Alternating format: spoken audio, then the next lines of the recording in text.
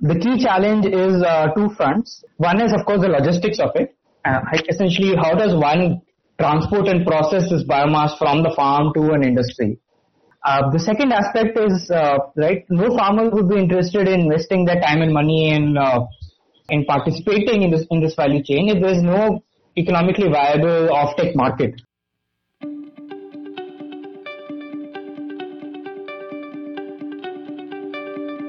You are listening to Understanding the Future podcast. I am the host Punit Gandhi, and this podcast is developed in association with Climate Center for Cities under the National Institute of Urban Affairs and the Ministry of Housing and Urban Affairs.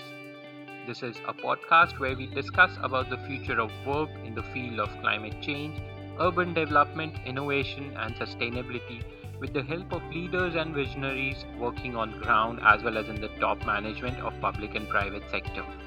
Our objective is to better understand the future so that we can be prepared and intervene to enable climate actions in the urban areas.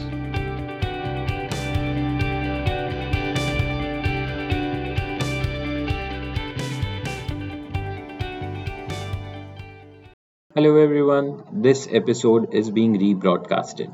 This podcast was originally recorded by me, your host Punit Gandhi, in June 2020, when I had just started recording the podcast independently under the title Understanding Future.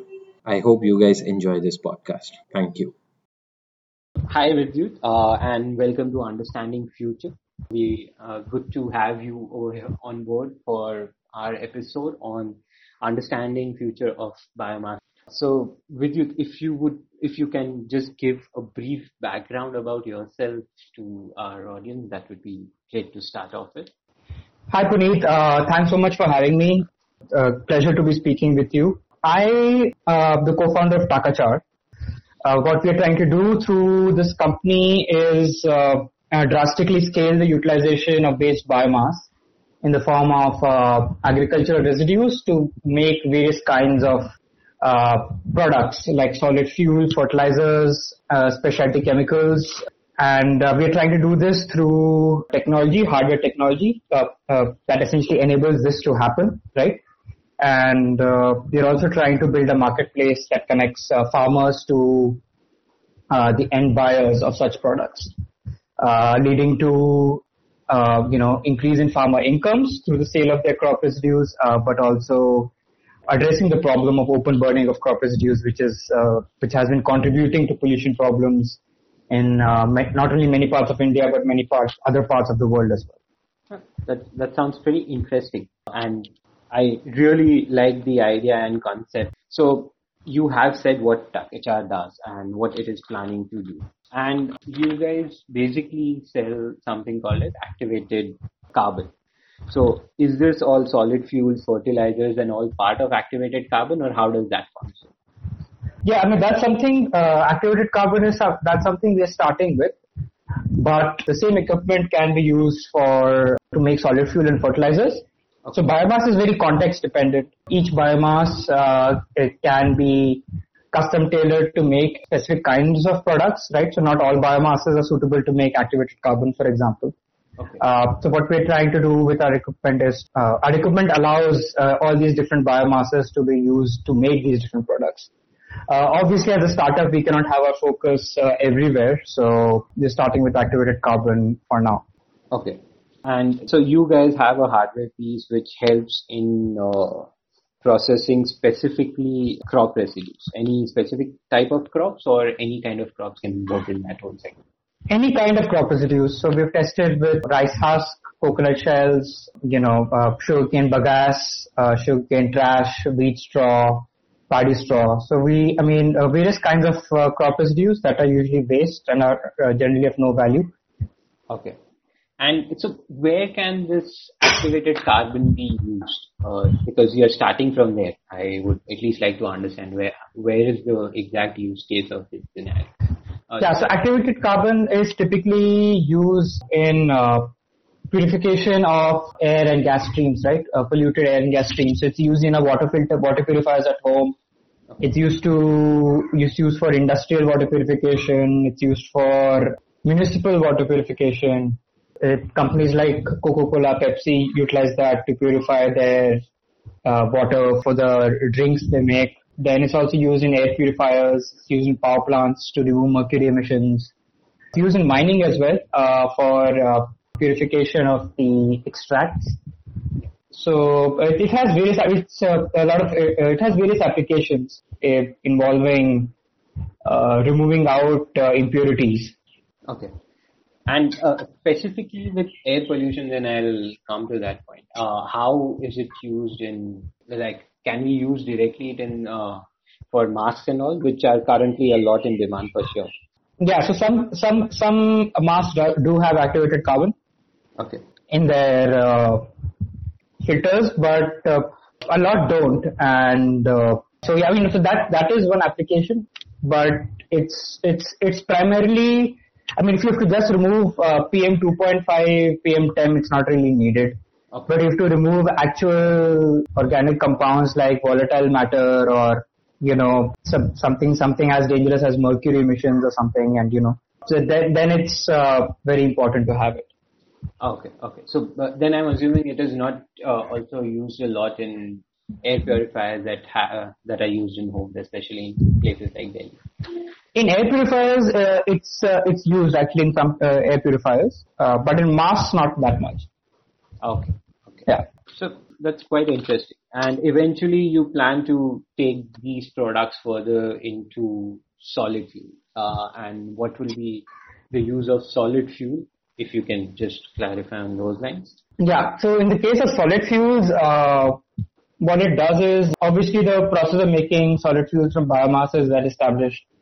What it does, this process allows is it adds value to that solid fuel. It increases the calorific value of the fuel, right? So essentially what that would do is it would fetch a higher value in the market because of the calorific value. And at the same time, it reduces a lot of the logistical costs associated with the entire biomass value chain. So our equipment is small scale and decentralized. Okay. So if you're able to upgrade this biomass close to the site itself where it's generated, so it makes it dense carbon rich material, that reduces the logistics cost of transporting by up to 60%. Oh wow. And so that has a benefit there as well. Okay. And then you can basically use that solid fuel to either for gas as well as for producing electricity, if I'm not. Yeah, so various thermal applications can be used in boilers, right, typically. So initially, if one has to start small, one would typically sell it to boilers, smaller boilers. If you're able to scale well enough, then you can, of course, supply to large thermal power plants like NTPC has come up with biomass pellet policy. Okay. For white pellets as well as for biocoal. Okay. So that's a potential business model I think you would explore in future once you have better market reach. Right, yeah. Once you're able to achieve some scale. Okay, that's quite it. And the fertilizer, I'm assuming it directly, like, because it's activated carbon or something, you can directly put it for plants and they'll get more carbon out of it, or is it something else? Yeah, so that's a good question. So with fertilizers, that's something that we are actually much closer to market than, with solid fuels. Okay. I mean, what we're trying to do is to make a complete fertilizer product that has the NPK nutrients as well as the carbon that the soil needs in one package, using the output from our machine as a substrate. And what it has is the potential to, we're trying to see, a lot of it is still in the research phase. We're trying to see, if we can reduce synthetic fertilizer usage, right, and surface runoffs versus output from our product. At the same time, so the surface runoffs are essentially, go and pollute other water streams once they run off from the field. So we're trying to see that. At the same time, we're trying to see how it's affecting crop yields. Till now, we've done pilots with a company in Kenya. Okay. And the results, and we worked with 3,500 farmers there, and the results have shown that the product we have developed together with that company in Kenya increases crop yields by up to 25% versus synthetic fertilizers. The first year of application itself, or over years that this kind of productivity or efficiency in crop yield comes in? Yeah, so you begin to see yields after a year. The results. Yeah. Wow, that's tremendous yield though, because at least if you can increase that much amount, and around what would be the cost factor difference would you see in this kind of chemical synthetic and this biofertilizers? Yeah, so it's so what I mean. That's something we're exploring right now. Exactly how much we need to price it at. Okay. But the partner company in Kenya that we work with, they sell it at the same price actually as synthetic fertilizers. Okay, that's also still fair enough. That even at the same price, if you can get better efficiency, it makes much more sense for any farmer. And I'm sure that this helps the soil as well nourish itself quite a lot in future. It has a lot of benefits. Of course, this is some of the micro benefits that it has on a very large economic scale level. Countries like India import a lot of ammonia and phosphate from abroad to make their fertilizers. The vision is to locally produce fertilizers, right? At a block level, or even smaller than that. Yeah. Tailor it according to the crops grown there, according to the soil available, the climatic conditions, so that one is able to maximize the yield. So I can just like map a bit of it, and I can imagine do you have any idea of how much crop residue that is burned just out in the field every year in India? Worldwide, if I can say, it's about, in terms of monetary value, it's about $120 billion worth of crop residues that's just burnt worldwide. Wow. And if you just use a product like yours, you can actually convert it and make money out of it. Yes. It's easier said than done. But, I'm sure that's the vision, that equipment is deployed with farmer groups, and it is converted to a form that has value in industry, and then the industry buys that as a raw material to make various products. Okay. Like fuel, fertilizers, activated carbon. Okay. Yeah. That's very interesting. Specifically, how big this industry was, I have never realized. So, apart from crop residue as well, what are the kind of other biomass products that you can use to make such activated carbon and all? So, apart from crop residue, what is being used right now is fossil-based sources. Okay. Essentially, coal is currently used to make activated carbon, and wood is being used. So, those are the only sources currently being used to make activated carbon. The biomass that is currently being used to make activated carbon is coconut shells. Okay. So, then I'm assuming that product would only be there in south-focused area where there are more plantations over there. Right. So, southern India, Sri Lanka, Indonesia, essentially where there's a lot of coconut production. Okay. Fair. And especially when we talk about such things as well, it becomes, from a business point of view, very important to look into the aspect of transportation and logistics, because you don't want the less the travel it has, the better, more green the product is, as well as the costs are low. Right. Yeah, we want to avoid that. The entire idea behind this is, till now, a lot of biomass development is very large scale centralized units, that essentially have to haul large volumes of biomass, right? Essentially hauling a lot of water, which you want to avoid doing. And so the idea is to convert the biomass close to the site where it is. Ideally convert it to the end product there itself, but if not possible, convert it to the end product via an industry that is nearby. Okay, so something like a decentralized, centralized model. So make sure that the cost efficiency can come. Right. With the fertilizer, we have at least in the pilot till now, we have managed to achieve a complete decentralized production. So at the village level itself, it is the crop residues are converted into the fertilizer and then sold to farmers in and around the village itself, closing the loop. That's quite interesting, because in that case scenario, I think that would be quite cheap for them as well as the whole execution process, and it also leads to especially the community building aspect of the farming as well, because everyone knows where the source and the product is coming from, how it is made and everything on those lines, right? Yeah, that does play a part in building some trust, definitely. But I mean, farmers are still, I mean, they don't want to take a risk in, changing what they have been doing for a very long time. What has worked for them essentially, with say, traditional fertilizers that they've been using. Yeah. So it does take some amount of show and tell to get them involved. But yeah, I mean, producing locally and seeing what happens definitely plays a part. It's not a completely alien process to them. Okay.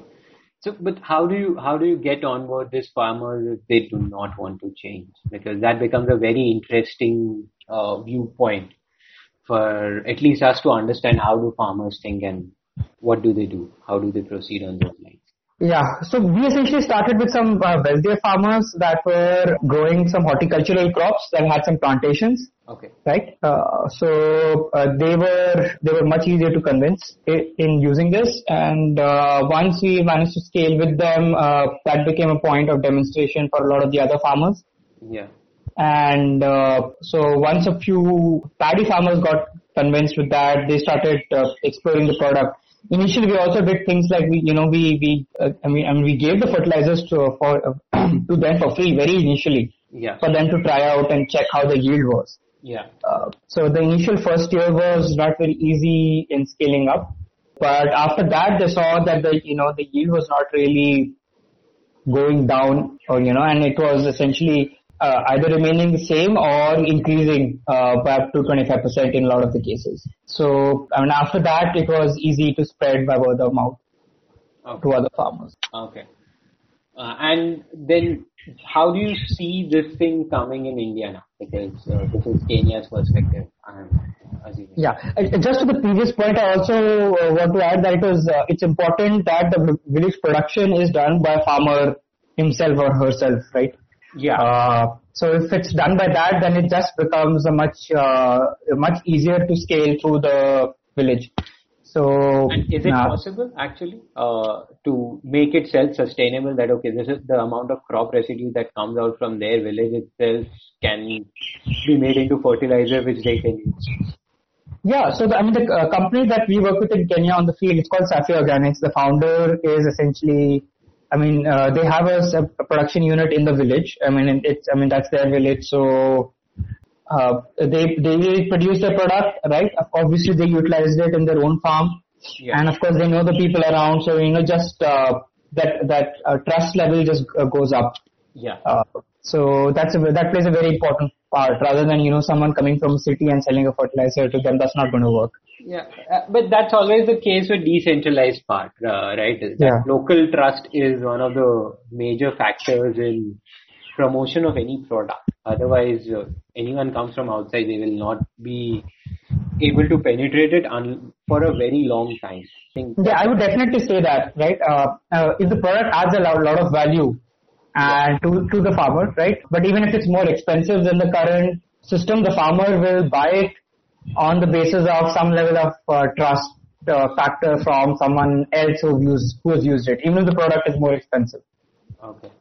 Yeah, that's quite interesting. So yeah, coming back to the Indian point of view, how do you see these things being developed in India now? Well, to develop this in India, it has to be similarly done, right? Yeah. So we are looking to partner with groups on the ground, companies on the ground that are collecting crop residues on a large scale and producing some products out of it. And we'd be interested to partner with them to see if our equipment can add value to any of their product streams. So essentially, we're looking for companies who have field presence on the ground. Yeah. And our technology can be used there to, add further value to the crop residues or add a parallel stream of products that can be made. Yeah. It depends on the context, whether that can be fuels, fertilizers, activated carbon, or anything else. Okay. But with fertilizers, for example, right, if we say, work with a company that's collecting crop residues, say, in Punjab. Yeah. That has access to paddy straw and rice husk. Then it's a matter of our equipment being there and experimenting a way to develop this fertilizer mix can work for the case of Punjab, for example. So that's the other thing, right? This company in Kenya managed to make this proprietary mix, which is actually the fertilizer mix, which of course is their IP and it's not open source. So that's something that cannot be replicated directly in India unless Aarti Organics wants to do it. Yeah. But it has to be indigenously developed. So it will involve some amount of R&D as well, along with the field partnership. Okay. That sounds like at least quite thought through plan. I hope you guys can achieve it as well on those lines. So coming to one of the important questions of this whole thing about understanding future, where do you see this biomass? This is not only energy, this is utilization of biomass in different forms so that you can save energy. I feel that's more apt for it than just understanding future of for biomass energy. So in that sense, where do you see this whole biomass industry scaling up in future? Like I'm talking about at least 20-25 years down the line, in the ideal case scenario that you would like to see. Right. So biomass, one thing can assure you there's plenty of biomass in this world. There's no shortage of waste biomass that can be utilized, right? So availability of biomass is not a problem. The key challenge is two fronts. One is, of course, the logistics of it. Essentially, how does one transport and process this biomass from the farm to an industry? Yeah. Right? It is very loose, bulky, and wet. So that makes that entire process very challenging. The second aspect is, no farmer would be interested in investing their time and money in participating in this value chain if there is no economically viable offtake market for the biomass. So those two have to be there. The second part is a question of question of R&D actually. Yeah. Right. A lot of R&D needs to go in figure out various markets for biomass, right? So anything that is fossil based right now, for example, graphite, graphene, carbon black, activated carbon, fertilizers, fuels, all of these can be explored and see how biomass can replace production of these things, right? So of course that is a question of R&D and scaling up over time. So one is never going to see a very steep exponential scaling up like we see in traditional VC funded startups. It is very R&D dependent and it's going to be slow and steady growth. It's going to take 10-15 years for this to achieve some sort of scale. And the second thing is of this entire question of logistics and conversion of the biomass. I mean, this can only happen if you have some sort of decentralized processing. I mean, the traditional approach has been very centralized in a large scale, which is not going to work. Right? This has existed for the past many decades, and it has shown that despite biomass not being available in plenty, it is not being able to scale. The industry is not being able to achieve its full potential. So one has to develop technologies that process this biomass at a decentralized level, close to where they are generated. So these are the two things that I see are key for this industry to scale. From our own perspective, we are trying to have about 250 systems on the ground by the beginning of 2024. So that's what our target is.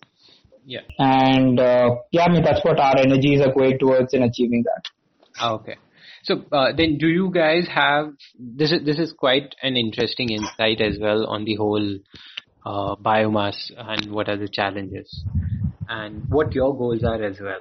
So if you can share a bit of more details on the lines of so if you are planning to sell 250 of such systems by 2024, that includes the whole supply chain of manufacturing that you have to develop. I think a whole marketplace that you need to develop and to make sure that people are on board as well. So what all other things and challenges do you see in scaling up to this level? Right. So first challenge is, of course, the entire marketplace development. Right. So we've deliberately chosen activated carbon because it is a value chain that already uses biomass, and it's a well-established value chain. So we are kind of hooking onto that to start with. Okay. And that would involve essentially focusing a lot on the product that we're making. So right now our goal is to first, focus on the product and then not worry about setting up all this field value chain and all the operations part of it. Okay. So essentially we want to focus, target a value chain that's already well established. Okay. And a biomass as well. And some other challenges in India include, like for startup, right? Manufacturing is a big challenge. Yeah. If essentially for something that has a more slower and steadier growth, if you have to make, say, finding a fabrication and manufacturing partner in the beginning is a very difficult task. So that's what my experience is. So initially, when you're prototyping, for example, right, no big manufacturer would be interested to partner with you. Even if they do, they might show interest in the beginning. Okay. But as soon as they get a big order from some other company, right, that requires a very large system to be made, or say hundreds of systems to be made in a month, your project will get sidelined and it'll get delayed. And that has been one of our experience with the past manufacturer. But at the same time, if you go to a very small manufacturer, you'll see the quality of the product is not that really great. Quality of the manufacturing and the fabrication. So there's a big missing gap in between. That's something that can cater to small businesses, right? Manufacturers that can cater to selling, say, 5 to 10 systems in a month. Initially, when the startup is small, or even earlier, right, when the startup is just prototyping. Yeah. So that's a big challenge. There are people available who do that, but it's a very hard task to find out. And we burnt our hands a lot in the beginning while doing this. Okay. So that's basically an opportunity for a lot of people out there, that manufacturing space for new and upcoming startups is empty. I see it as that point of view over here, that yes, it's a very difficult process because of scaling and everything, but if someone is in that field of manufacturing and can potentially utilize it to scale it up in a different direction as well, this might be an interesting opportunity. Yes, it would definitely save a lot of our time. I think I would have saved a lot of my hassle, right? Doing a lot of running around work and getting things fabricated. It's actually quite a operationally intensive and difficult task when you are a very small team and one has to work with really small fabricators and ensuring things are done properly. Yeah. So I'll surely say it out loud that if anyone does it and is listening to this, please reach out to me or Vidyut, and I'll connect you to him as well if required. Awesome. So that's quite interesting thought process, and you have already shown where you guys are headed as well. So what all other things do you expect, at least on the job front, that what kind of R&D are we looking at, what kind of resources that needs to go into this so that such fields can come out as a winner as well? And where do you see this going? Yeah, that's a good question, Puneet. One thing I would definitely say, if one has to generate a lot of hardware innovations in India that have a very long development cycle, right? Yeah. And they take money in the beginning to do all the R&D. So currently, so I'd like to say that this can be done only through grants, and it should be done only through grants in the beginning. Okay. Right. And it should be done specifically through government grants and research institutions, government research institutions or private research institutions in India. Okay. The thing is, a lot of the government grants currently available in India for developing technologies can contribute to only development of a technology that is already reached a certain level of technology readiness level, right? If it's above close to TRL 5 or somewhere 4, okay. That's already quite high. So you are not really innovating, but you are just strengthening the innovated product. Yeah, you're essentially just doing the engineering of it, right? But if one has to really go down into the scientific R&D, really low TRL work, and one has to do it outside the university ecosystem, one can still be associated with facilities at a university. But one is not really a student there, right? So for that one has to really need more amount of funds, obviously more amount of grants available from the government side for these to happen. The biotechnology ignition grant and actually is a very good grant for this to happen. But this is actually a bit. I would say the quantum of funds need to be increased. For us to do this R&D, it has for our work, it has taken one PhD project, one master thesis, right? Me and my co-founders, and after that, 3 more years after that. So and this is combining funds available in US and India. So I would definitely say that that needs to happen, right? So this local ecosystem in India to support scientific R&D innovations in hardware, not just anything to do with computer software, generated computer software, or I would even go ahead and say with AI or machine learning, right? Those typically have low, I guess. The product that can be developed much faster.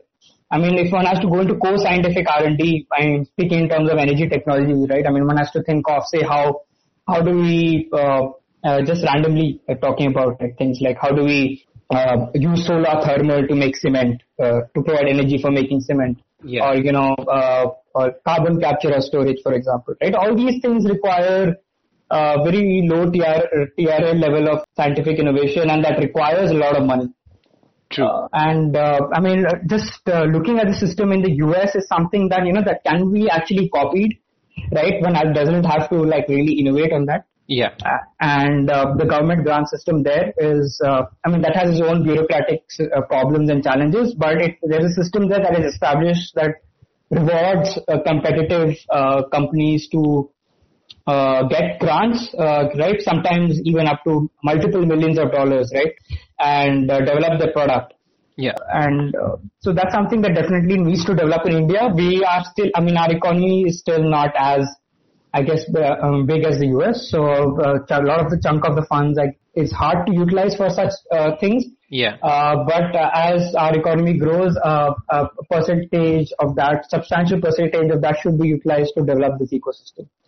Yeah, absolutely. That sounds very true as well, because I have been working on the field of innovation as well, and we were looking at the data where India hardly spends around 0.7 or 1.7, something on those lines, for their R&D, and R&D also basically looks into improving efficiency of your existing systems.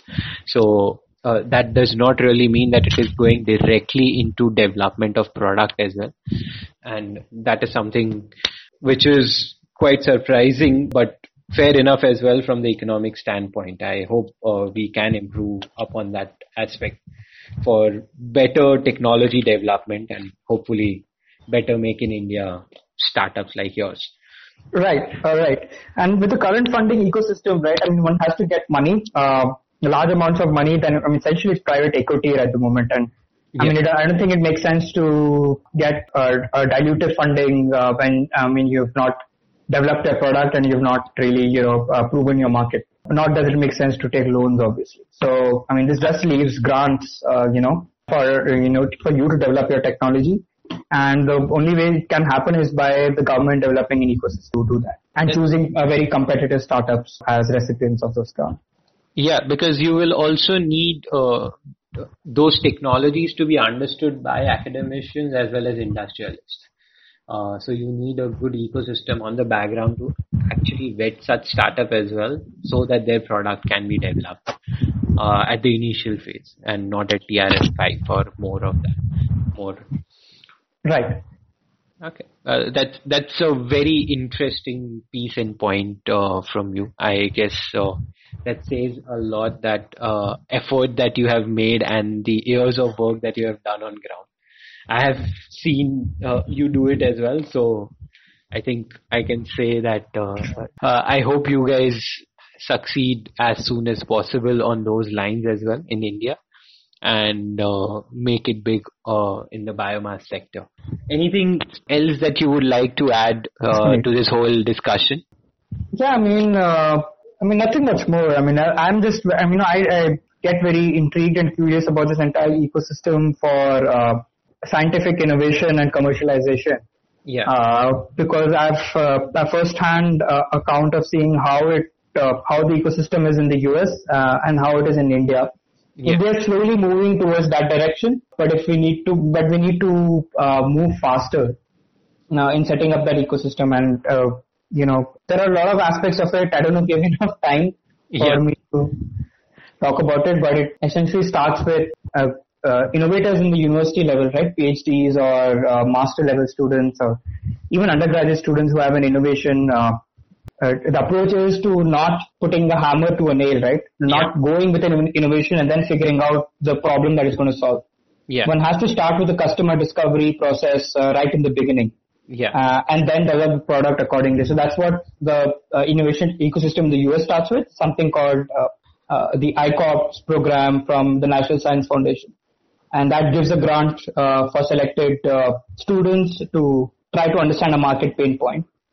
And once you get that grant, if you pass that program, then you get a grant to develop a prototype based on the pain points that you've learned. Once you develop that prototype, then you get eligible to participate in large government grants, from like SBIR in the US. So I mean, there's a stage for every step, and I think if that develops in India, I mean, I would that's something that would really lead to being IP generated being within India. Yeah, true.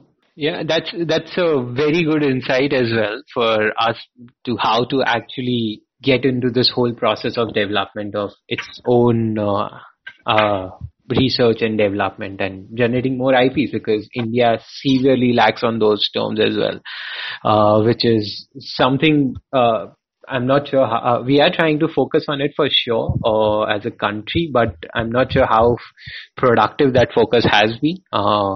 So I will not comment on it a lot, but yeah, we really need to make sure that more and more IPs are generated, more and more papers are published in India to make India a more innovative country. But thanks a lot, Vidyut. I'm really happy that I could speak to you on this, with so much amount of good content coming from types of biomass products that comes into place to understanding the ecosystem of farmers and decentralized fertilizers that can be used and activated carbon as well.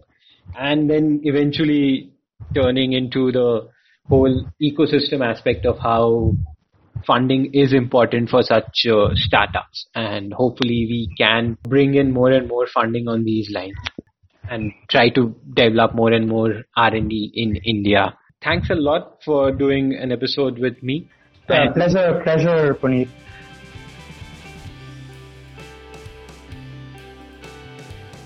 You have been listening to Understanding the Future podcast. To know more about Climate Center for Cities, visit us at www.c-q.niua.org and follow us on LinkedIn, Twitter, and Instagram. The show is conceptualized, hosted, and produced by Puneet Gandhi. You can listen to the show on Apple Podcast, Google Podcast, and Spotify. So don't forget to subscribe to the podcast and share it with your friends and colleagues. Thank you and stay tuned for the next episode.